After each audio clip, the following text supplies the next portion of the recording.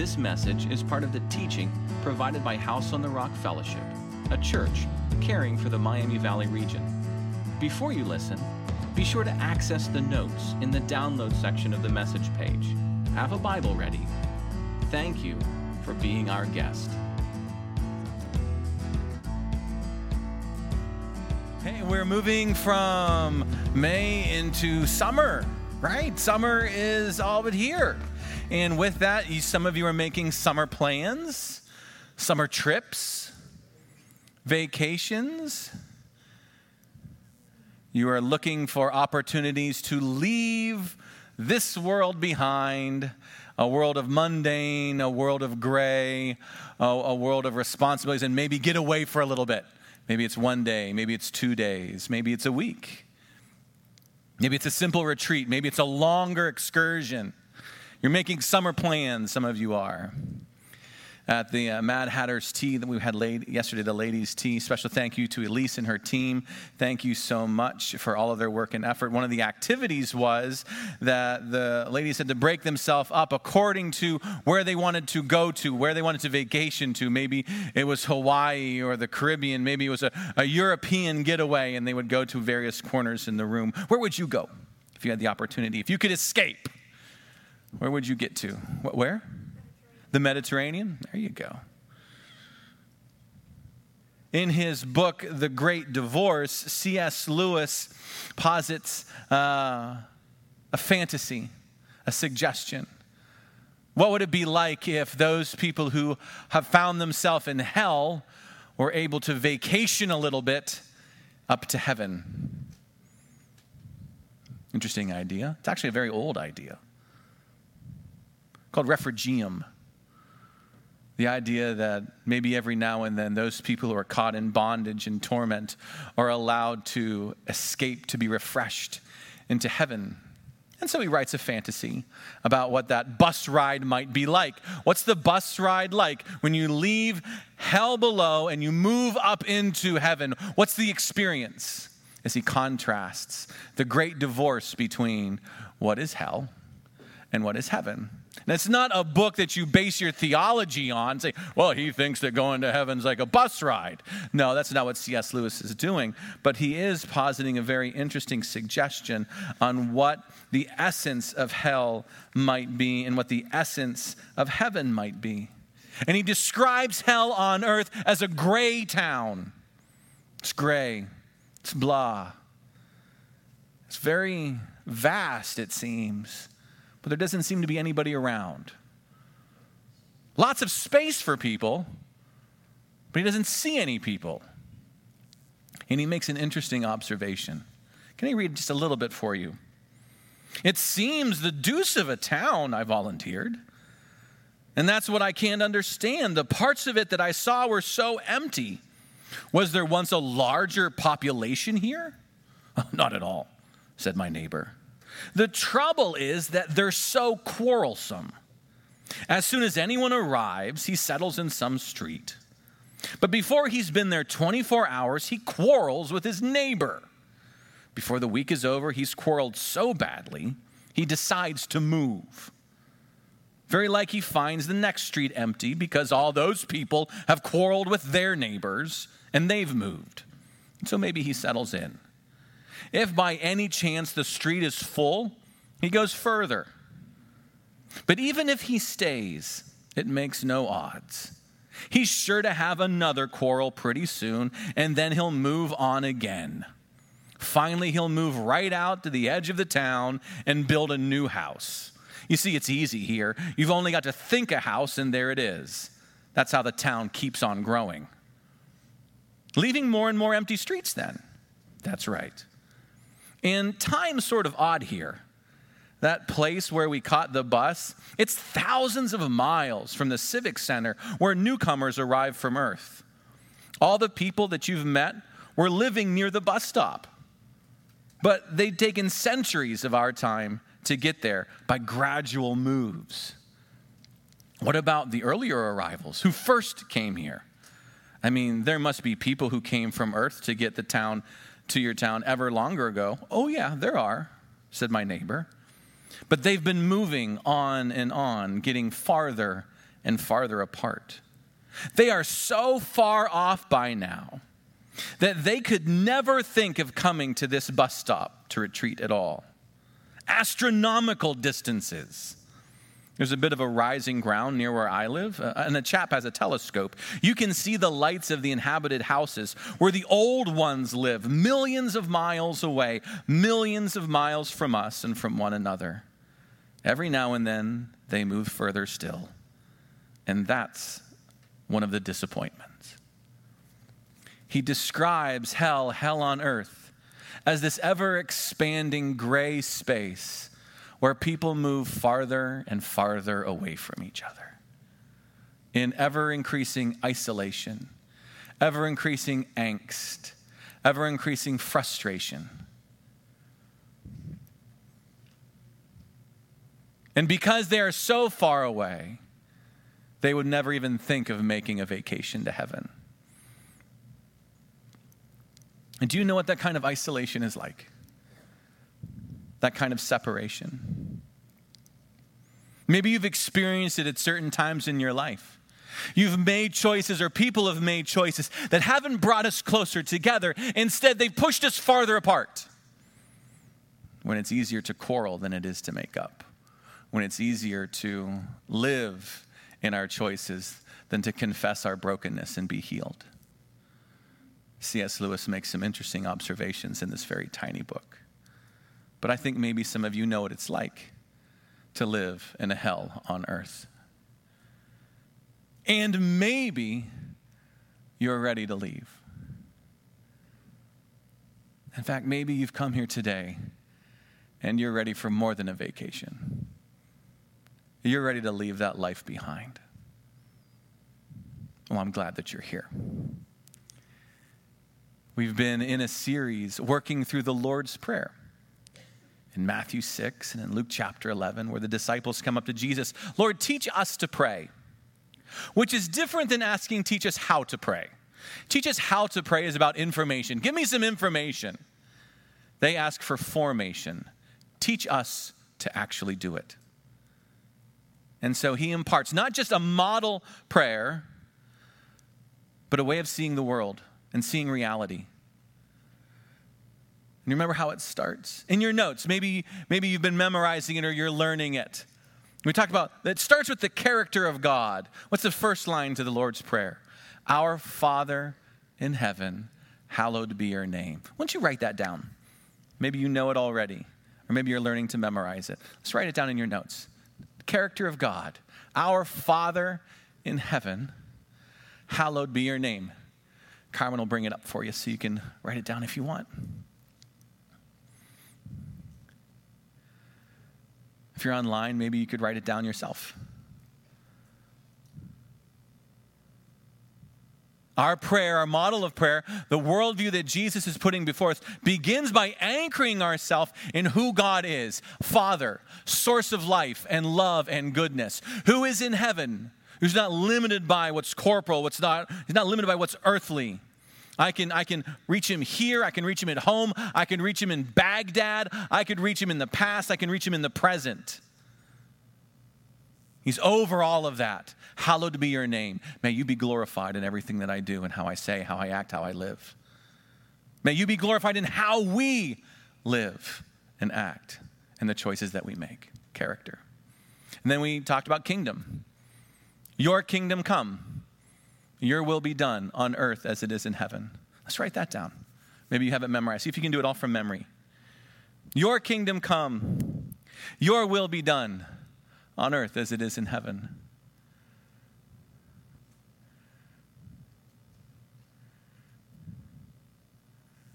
Jesus invites us to recognize the tension of two realms at odds. A space of death, a space of sin, a space of defeat and corruption. And the kingdom of God coming, heaven to earth, bursting into our reality to bring life and healing and restoration. May that kingdom come. May your will be done.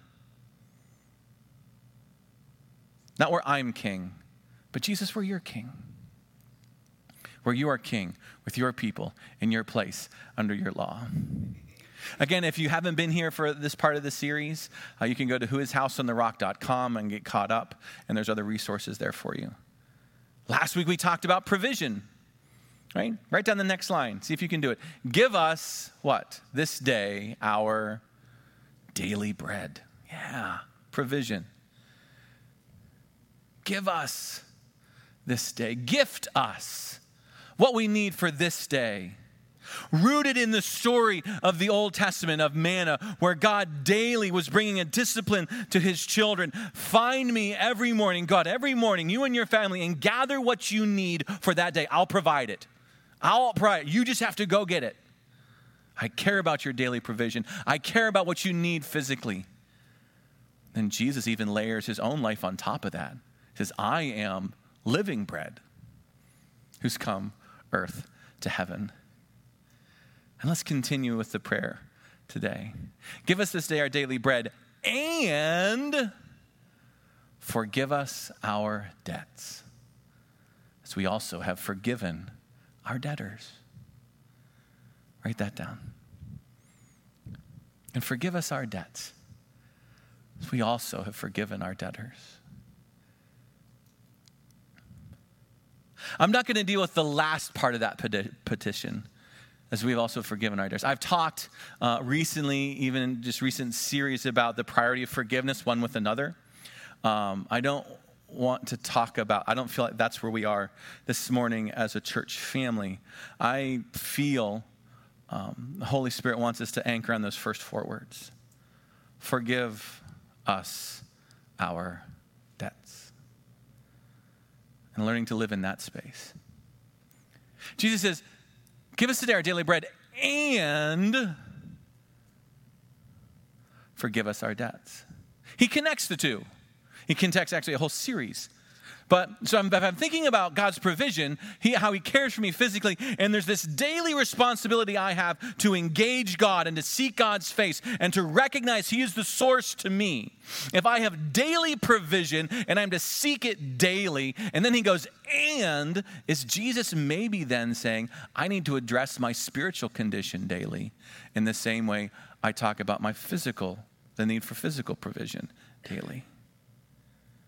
That in the same way, I'm to come before Jesus and say, hey, will you give me what I need for today?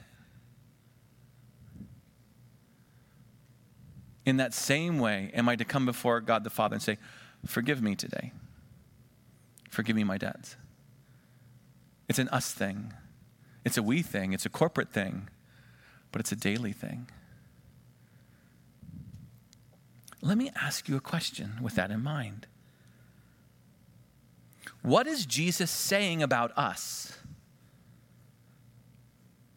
to include that phrase in this model prayer? If this is a prayer that is to be repeated and said often, to said daily, to say 3 or 4 times a day, to say when you wake up, to say when you go to bed, that it's to anchor and establish our prayer life, what is Jesus saying about the human condition if he includes those 4 words in the petition?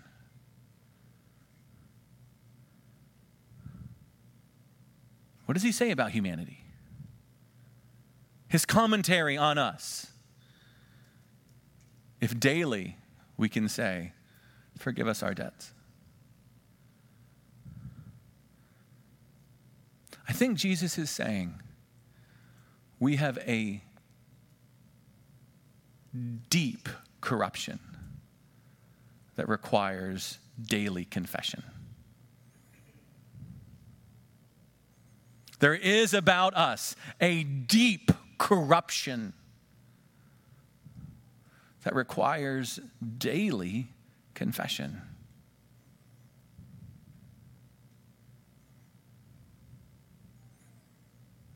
That I can't go 24 hours without having to honestly and truthfully come before God and say, I need you, Father, to forgive me my debts. Forgive us our debts. The Bible uses multiple means to help us wrap our brains around the lethality and the seriousness of sin. Okay? Some Bible traditions and church traditions like to anchor themselves in one metaphor. Like when we talk about sin, it's this. And that's great. It's pretty narrow, and the Bible's a whole lot more creative and artistic than that, because the Bible really wants you to understand it. The Spirit says, this is so important. We're going to attack this thing called sin from multiple angles. Let me give you an example. The first time the word sin is mentioned, do you know? It's not Adam and Eve. It's actually their son Cain in Genesis chapter 4, where God admonishes Cain, says, hey, sin is waiting at the door, and it wants to devour you. So sin's being put forth, and we're to understand it and see it a certain way. It's like a monster, a beast that's crouching just outside the doorway, and it doesn't want anything else except to come in and destroy me. You want to think about sin? Think about it that way. It's a hideous, ravenous, hungry beast. You read forward in the Bible and you get to like the tabernacle passages in the Pentateuch and what the tabernacle is to be. And sin begins to be described like it's an infectious disease that needs to be cleansed.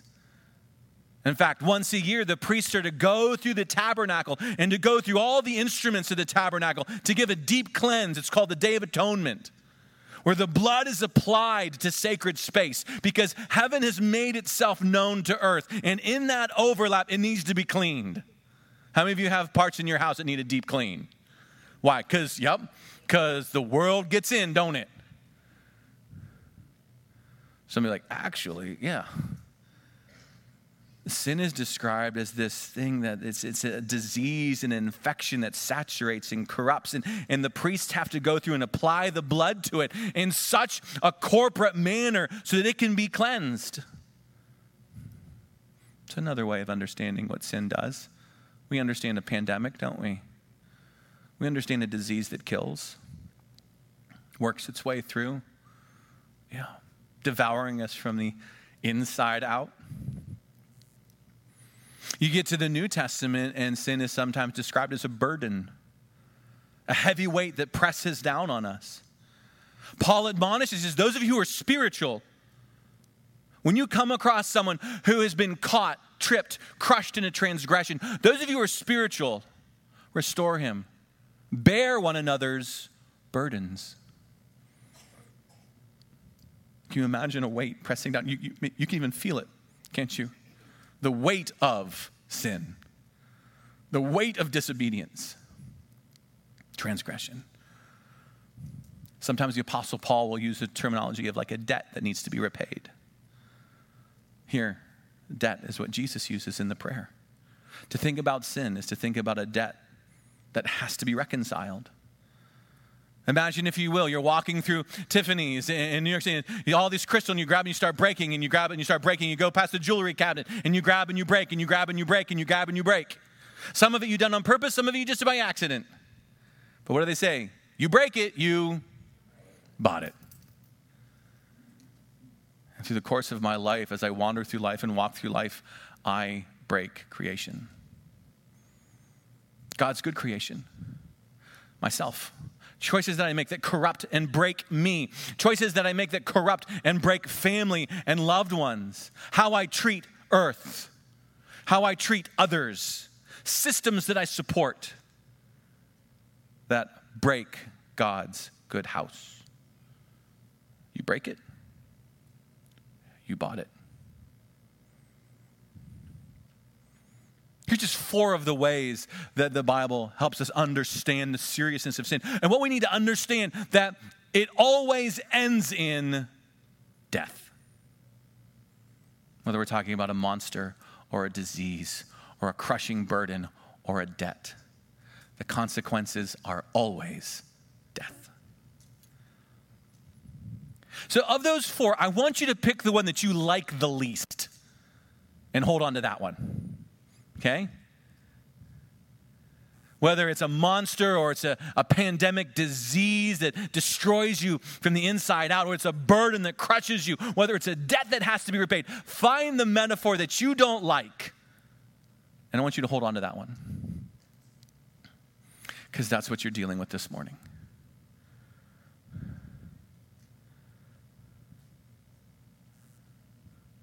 But to that, the Bible offers other words, right? Because if it's a debt, what does Jesus say? I can forgive it. If it's a burden, you know what Jesus says? Let me carry it. If it's a killing disease, maybe it's been passed down generation to generation to generation, sinful habits in your family, why don't you let me heal it? If it's a monster, let me slay it. Forgive us our debts. John, in one of his letters, gives us a theological foundation to help us. So would you please turn to the book of 1 John chapter 1. I'm going to walk us through verses 5 through 10. 1 John 1, 5 through 10. If you're not, 1 John's a tricky one. It's easier if you start at the back of the book and work your way forwards because it's not a very big one. Revelation and Jude, and you got 3 John, 2 John, and there you're at 1 John, okay? 1 John chapter 1, look at verses 5 through 10.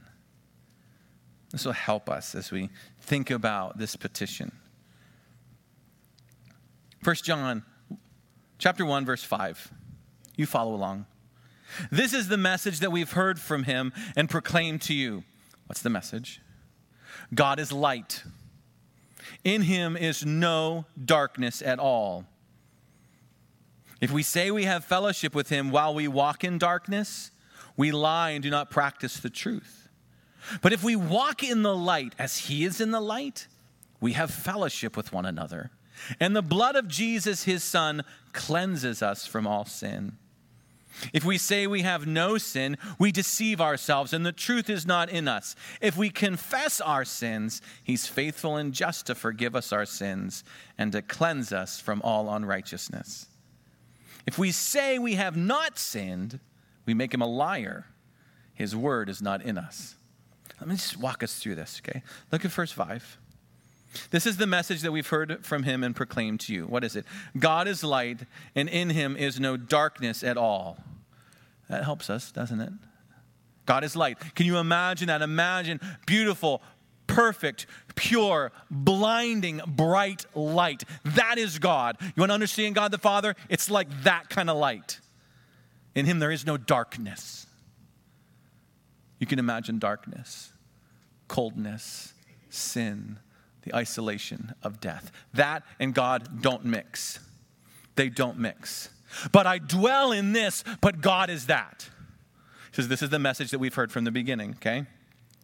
If we say we have fellowship with him while we walk in darkness, we lie. We don't practice the truth. This spiritual condition, this deep corruption that I have requires honesty. I must be honest before God if I will walk in community with God. Fellowship requires honesty about sin at every level. One with another, one with God. I need to be honest. If we walk in the light as he is in the light, we have fellowship with one another, and the blood of Jesus cleanses us from all sin. If I am honest, what do I experience? Two things. I experience community with God. I experience the cleansing of Jesus' blood. You see how he's kind of already packed this full of these biblical images that saturate the story? If I am honest with this sin of mine, with this condition of mine, if I step out of the darkness and the falseness into the light, God, this is me. God welcomes me. And the blood of Jesus cleanses me because sin, it's like this disease that kills and corrupts. If we say we have no sin, we deceive ourselves and the truth is not in us. I need to be honest about the present sin. I need to be honest about today. If we say we have no sin, this is you're a liar.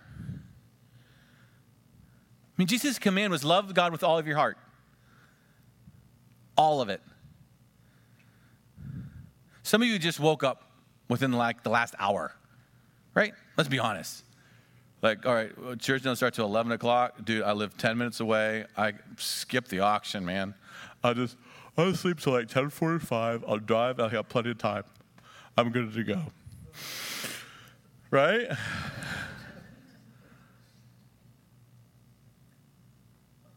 The condition is so deep, I can promise you that even within the last hour, you have not loved God with all of your heart.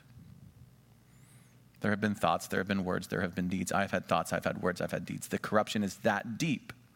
I need to be honest about the present. Presently, yes, I'm battling sin. I'm dealing with death. I'm dealing with the monster. I'm facing the burden. I've got this debt daily. It's a real thing.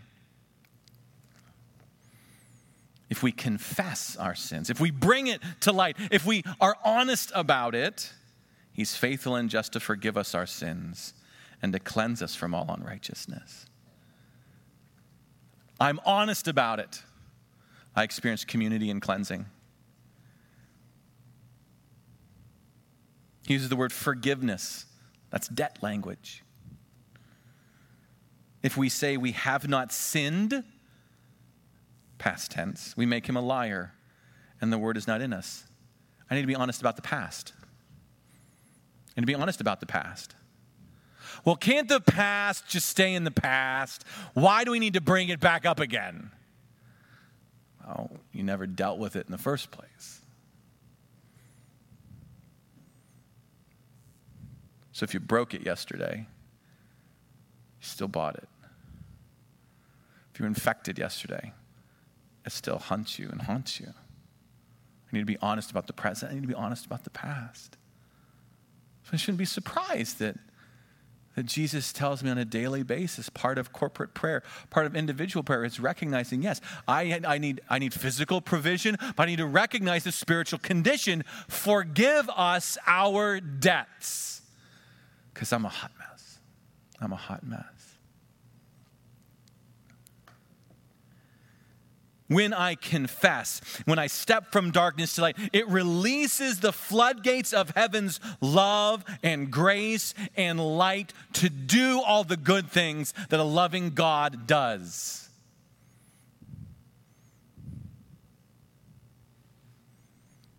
Here I am.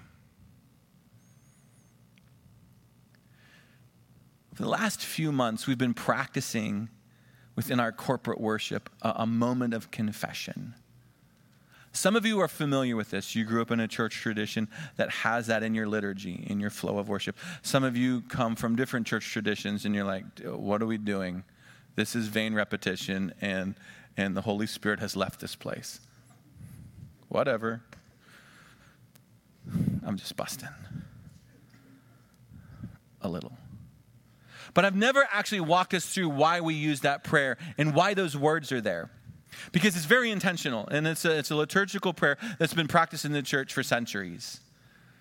And what I wanted is, Carmen's going to bring up the words. I just want to walk you through it so you can see this is what we're saying and why we're saying it in light of Jesus' instructions. Okay, Carmen, go ahead. Let me just walk you through this. This is what we pray. We're going to do this in a little while. When we say this, most merciful God, we confess. Why? I'm a hot mess, right? We confess we are deeply corrupted, sinful, broken, burdened, in debt. We recognize, God, you need to. We have sinned against who? You. We've sinned against you. That was David's prayer. Against you and you alone have I sinned, right?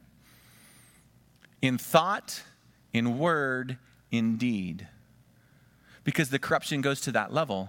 Sin functions in those three spheres. It's not just what I do. It's what I say.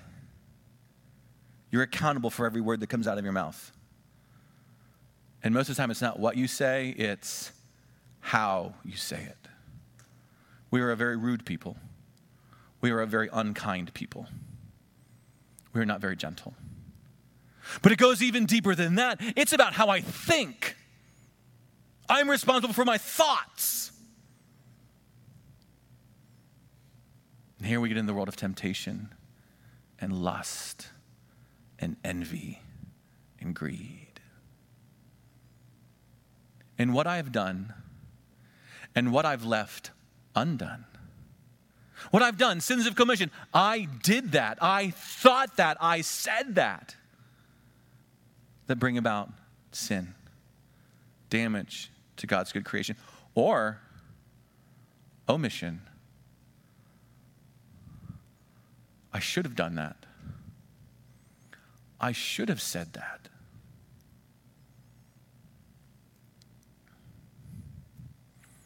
Go ahead, Carmen. We have not loved you with our whole heart. We have not loved our neighbor as ourselves.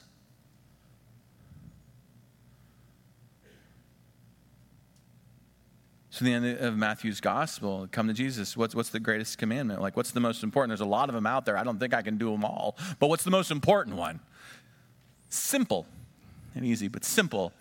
Love the Lord your God with all of your heart, soul, mind, and strength. Love your neighbor as yourself. If you do that, you'll be fine. If you love God with everything, if you love your neighbor like you love yourself, you'll be fine. And so this is why I got to pray this daily. I need to recognize this daily. I need to walk in God's grace on a daily basis, because daily I'm not loving God with all my heart and I'm not loving my neighbor.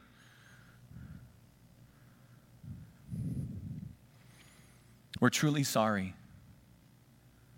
We humbly repent. We turn from that to your grace. To leave that behind. Not just to recognize, yep, I have a porn addiction. No, you're going to leave that behind. Yep, I get drunk on Friday nights. Yeah, but you're going to leave that behind. Yeah, I yell at my spouse. Yeah, but you need to leave that behind. Yeah, I cheat on my taxes. Yeah, I'm not generous with my income. Yeah, my church attendance is really, really shoddy. Yeah, but you repent. You need to leave that behind.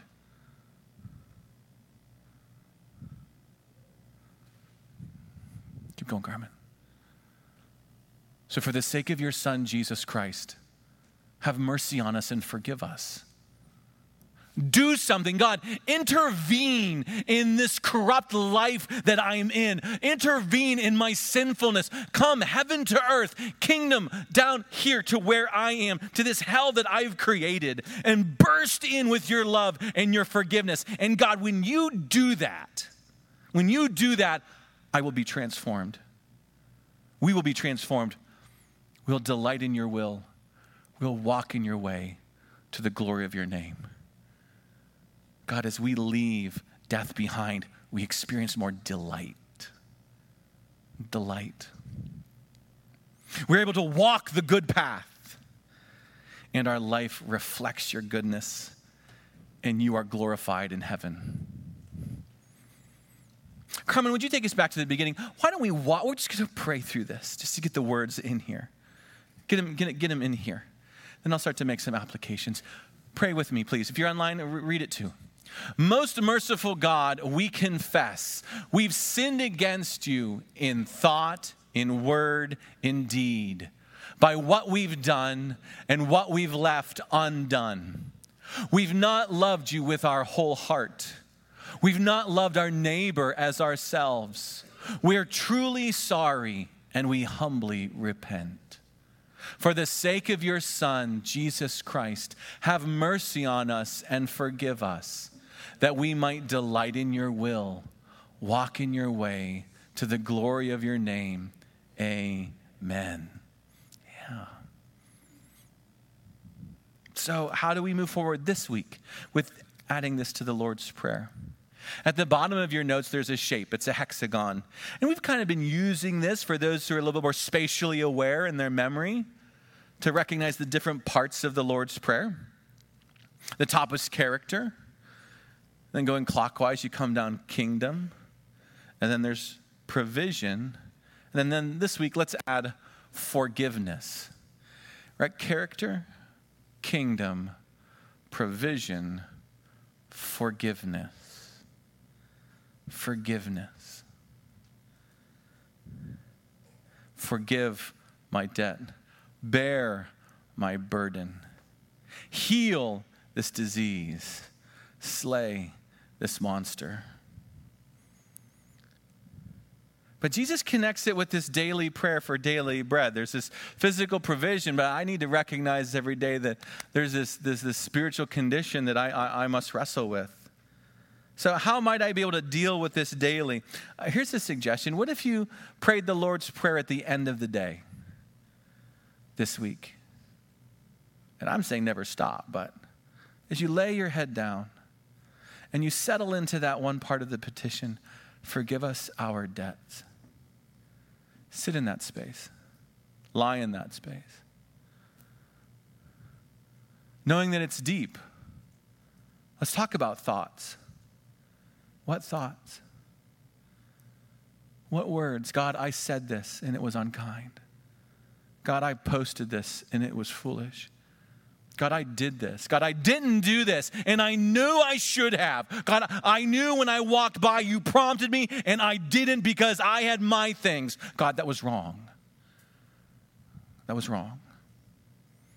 So what if at the end of the day, we went slow with those things? Things that I've done, things that I've left undone. Include family. Pray for you've got kids at home, pray for grandkids. Absolutely. Job, the beginning of his story says he's such a righteous man. He has a habit of praying for his kids, whether or not he's known they did anything or not. He starts confessing for his kids. I don't know, maybe they did something they shouldn't have. God, would you forgive them? Pray for your neighborhood.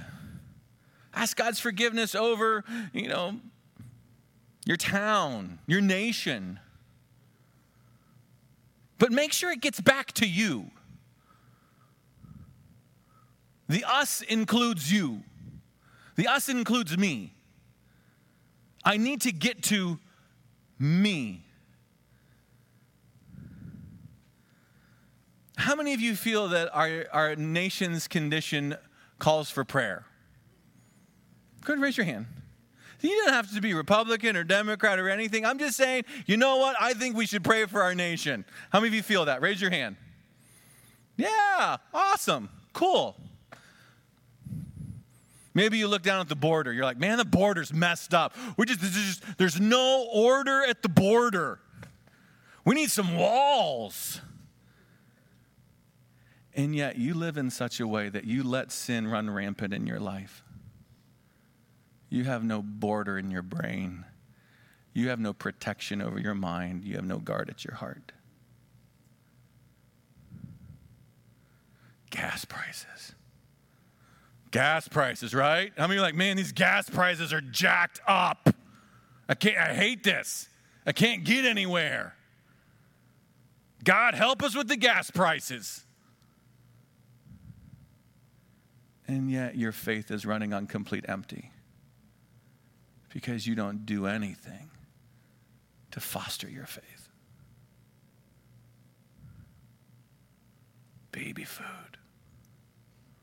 We're out of baby food. Baby food's a problem. We should pray for baby food. Yep. And you won't do anything to feed yourself on the goodness of God's word. There's a beet shortage. Now that's something we can pray about. That we really need to deal with. I appreciate the generous donors out there and their beets and pickled egg contributions. Thank you. If you weren't here, this is from last week. It's an old joke. Not funny for you, but I laughed. The president. Dude, he's a hot mess. What is he doing to our country? Pray for the president. And yet the sanctity of your own personal kingdom, you have let Satan run amok. And for that, you are responsible.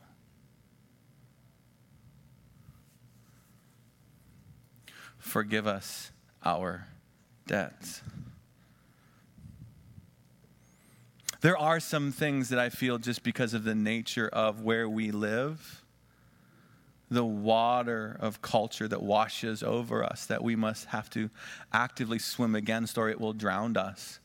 But I think things that House on the Rock, just as a church family, is very susceptible to, as I have counseled and walked alongside of us. One is lust. Lust.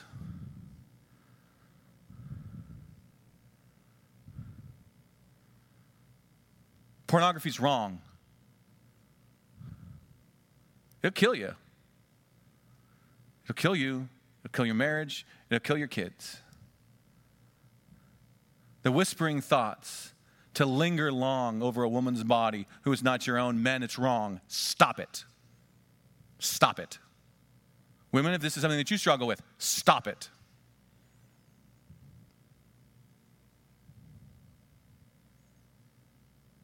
Our words, we can be very unkind to each other. Very unkind in what we say and how we say it. Sticks and stones will break my bones, but names will never hurt me. You've heard me say it. That's a lie. And how we post on social media. Drunkenness, it's wrong. Getting buzzed is a sin. Stop it.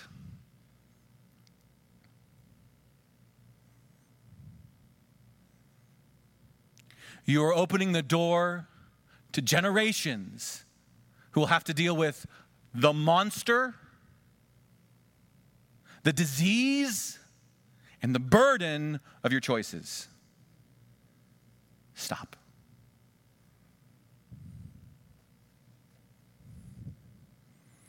What I feel probably plagues House on the Rock the most is very sneaky. It's called sloth. You've heard me mention it before. Like, I'm not lazy. Preacher man, you only work one day a week. That's not sloth. Sloth is the resistance to the demands of God's love. Meaning God says do this, and you go do something else. You find something else to do. I just need some me time, Pastor. That's all. So we don't serve when we should serve. We don't show up when we should show up. Like, it would take an act of God for you to go to church 4 weeks in a row.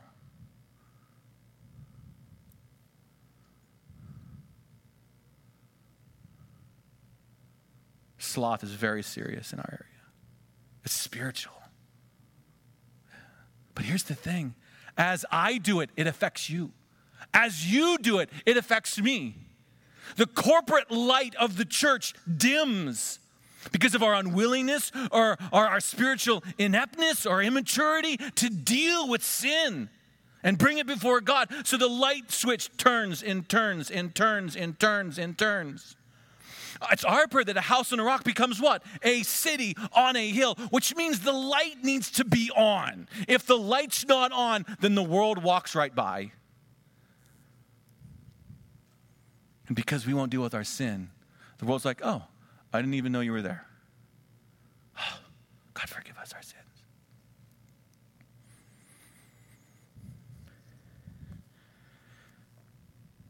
Towards the end of his book, The Great Divorce, I think C.S. Lewis helps drive this point home. There's a conversation between the ghosts of hell and the spirits of heaven. And they interact one with another. And Lewis uses this to deal with some theological issues. And the ghosts of hell are shriveled and they're like smoke. There's not a lot of substance to them. But he notices one man in particular who has a very noticeable challenge. I think it might speak to where we are right now. So if you will, indulge me a couple pages. I saw coming towards us a ghost who carried something on his shoulder. Like all the ghosts, he was unsubstantial. They differed from one another as smoke differs. Some had been whitish. This one was dark and oily. What sat on his shoulder was a little red lizard, and it was twitching its tail like a whip, whispering into his ears. As we caught sight of him, he turned his head to the reptile with a snarl of impatience. "Shut up, I tell you!" It wagged its tail and continued to whisper to him. He ceased snarling and presently began to smile, Then he turned and started to limp westward away from the mountain of God. "Off so soon," said a voice. The speaker was more or less human in shape, but larger than a man, and so bright that I could hardly look at him. His presence smote on my eyes and on my body too, for there was heat coming from him as well as light, like the morning sun at the beginning of a summer day. "Oh, yes, I'm off," said the ghost, "but thanks for your hospitality. It's no good, you see.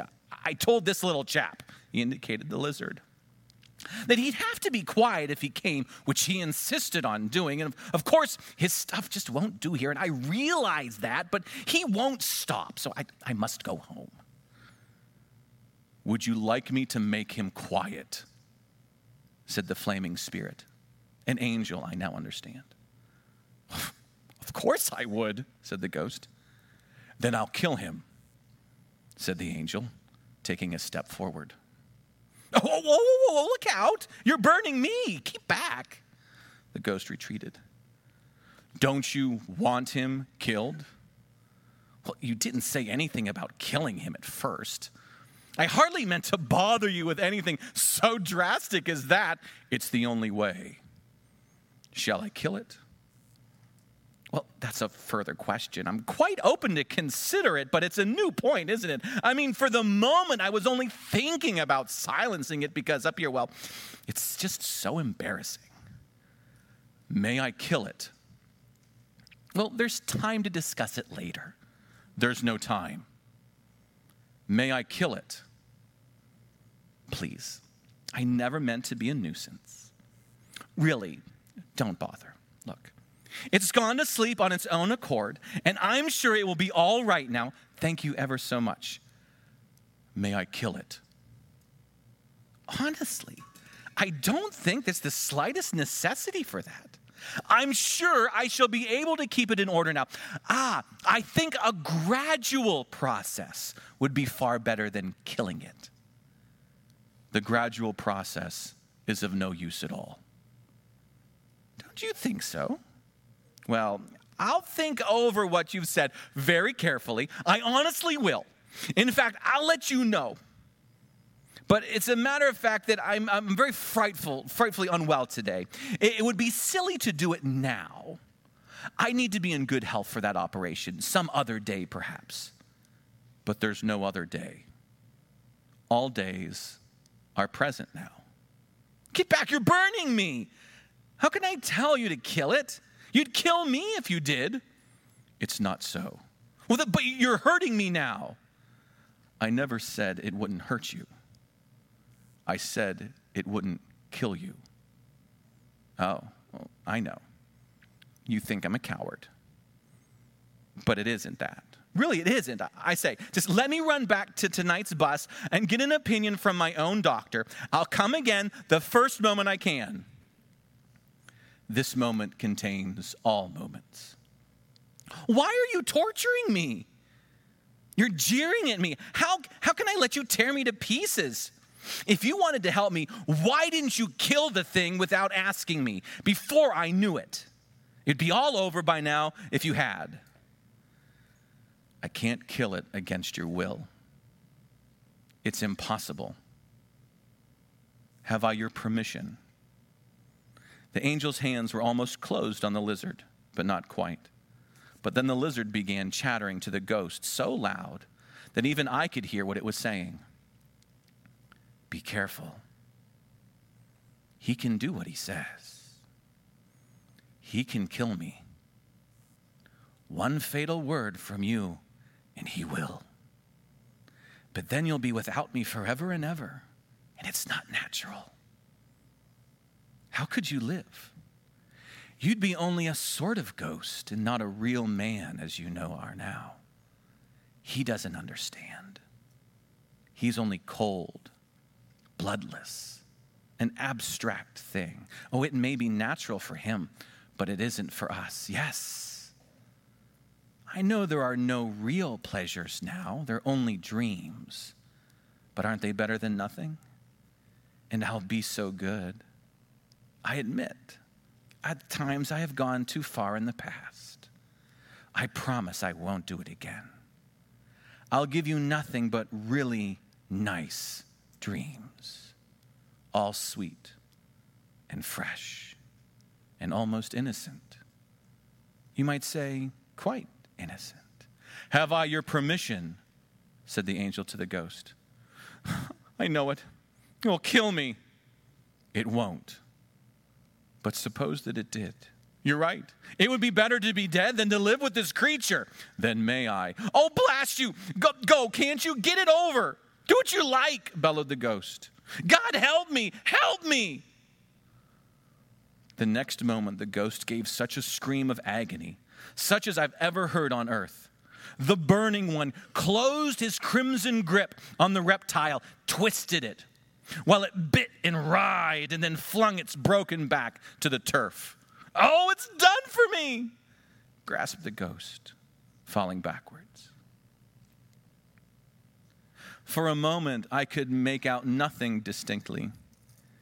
And then I saw, between me and the nearest bush, unmistakably solid, but growing every moment solider, the upper arm and the shoulder of a man. Then, brighter still and stronger, legs and hands. The neck and golden head materialized while I watched. And if my attention had not wavered, I should have seen the actual completing of a man.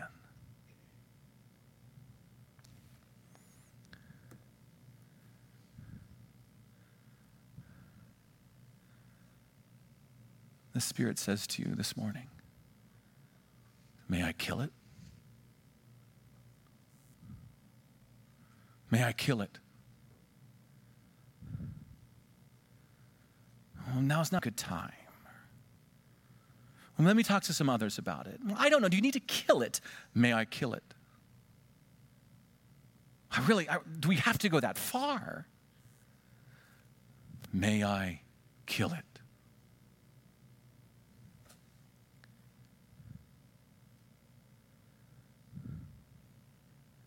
Would you stand with me, please?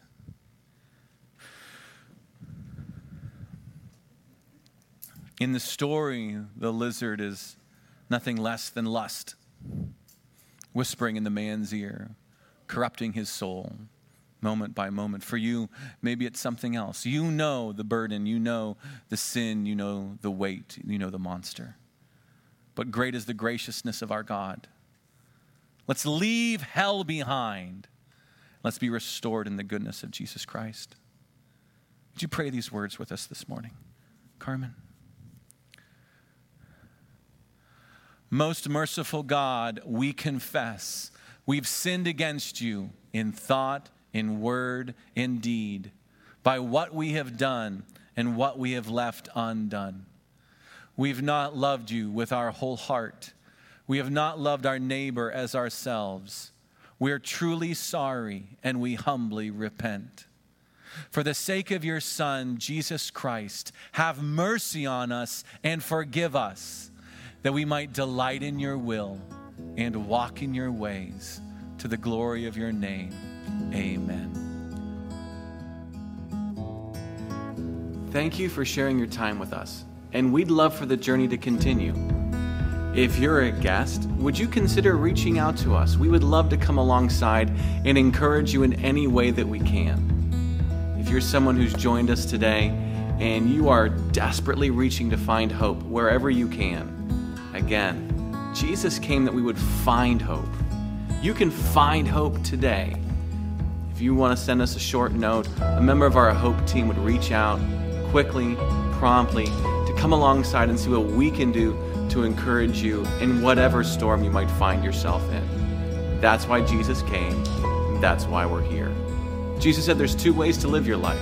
And a wise man, a wise woman, builds their life on Jesus' instructions.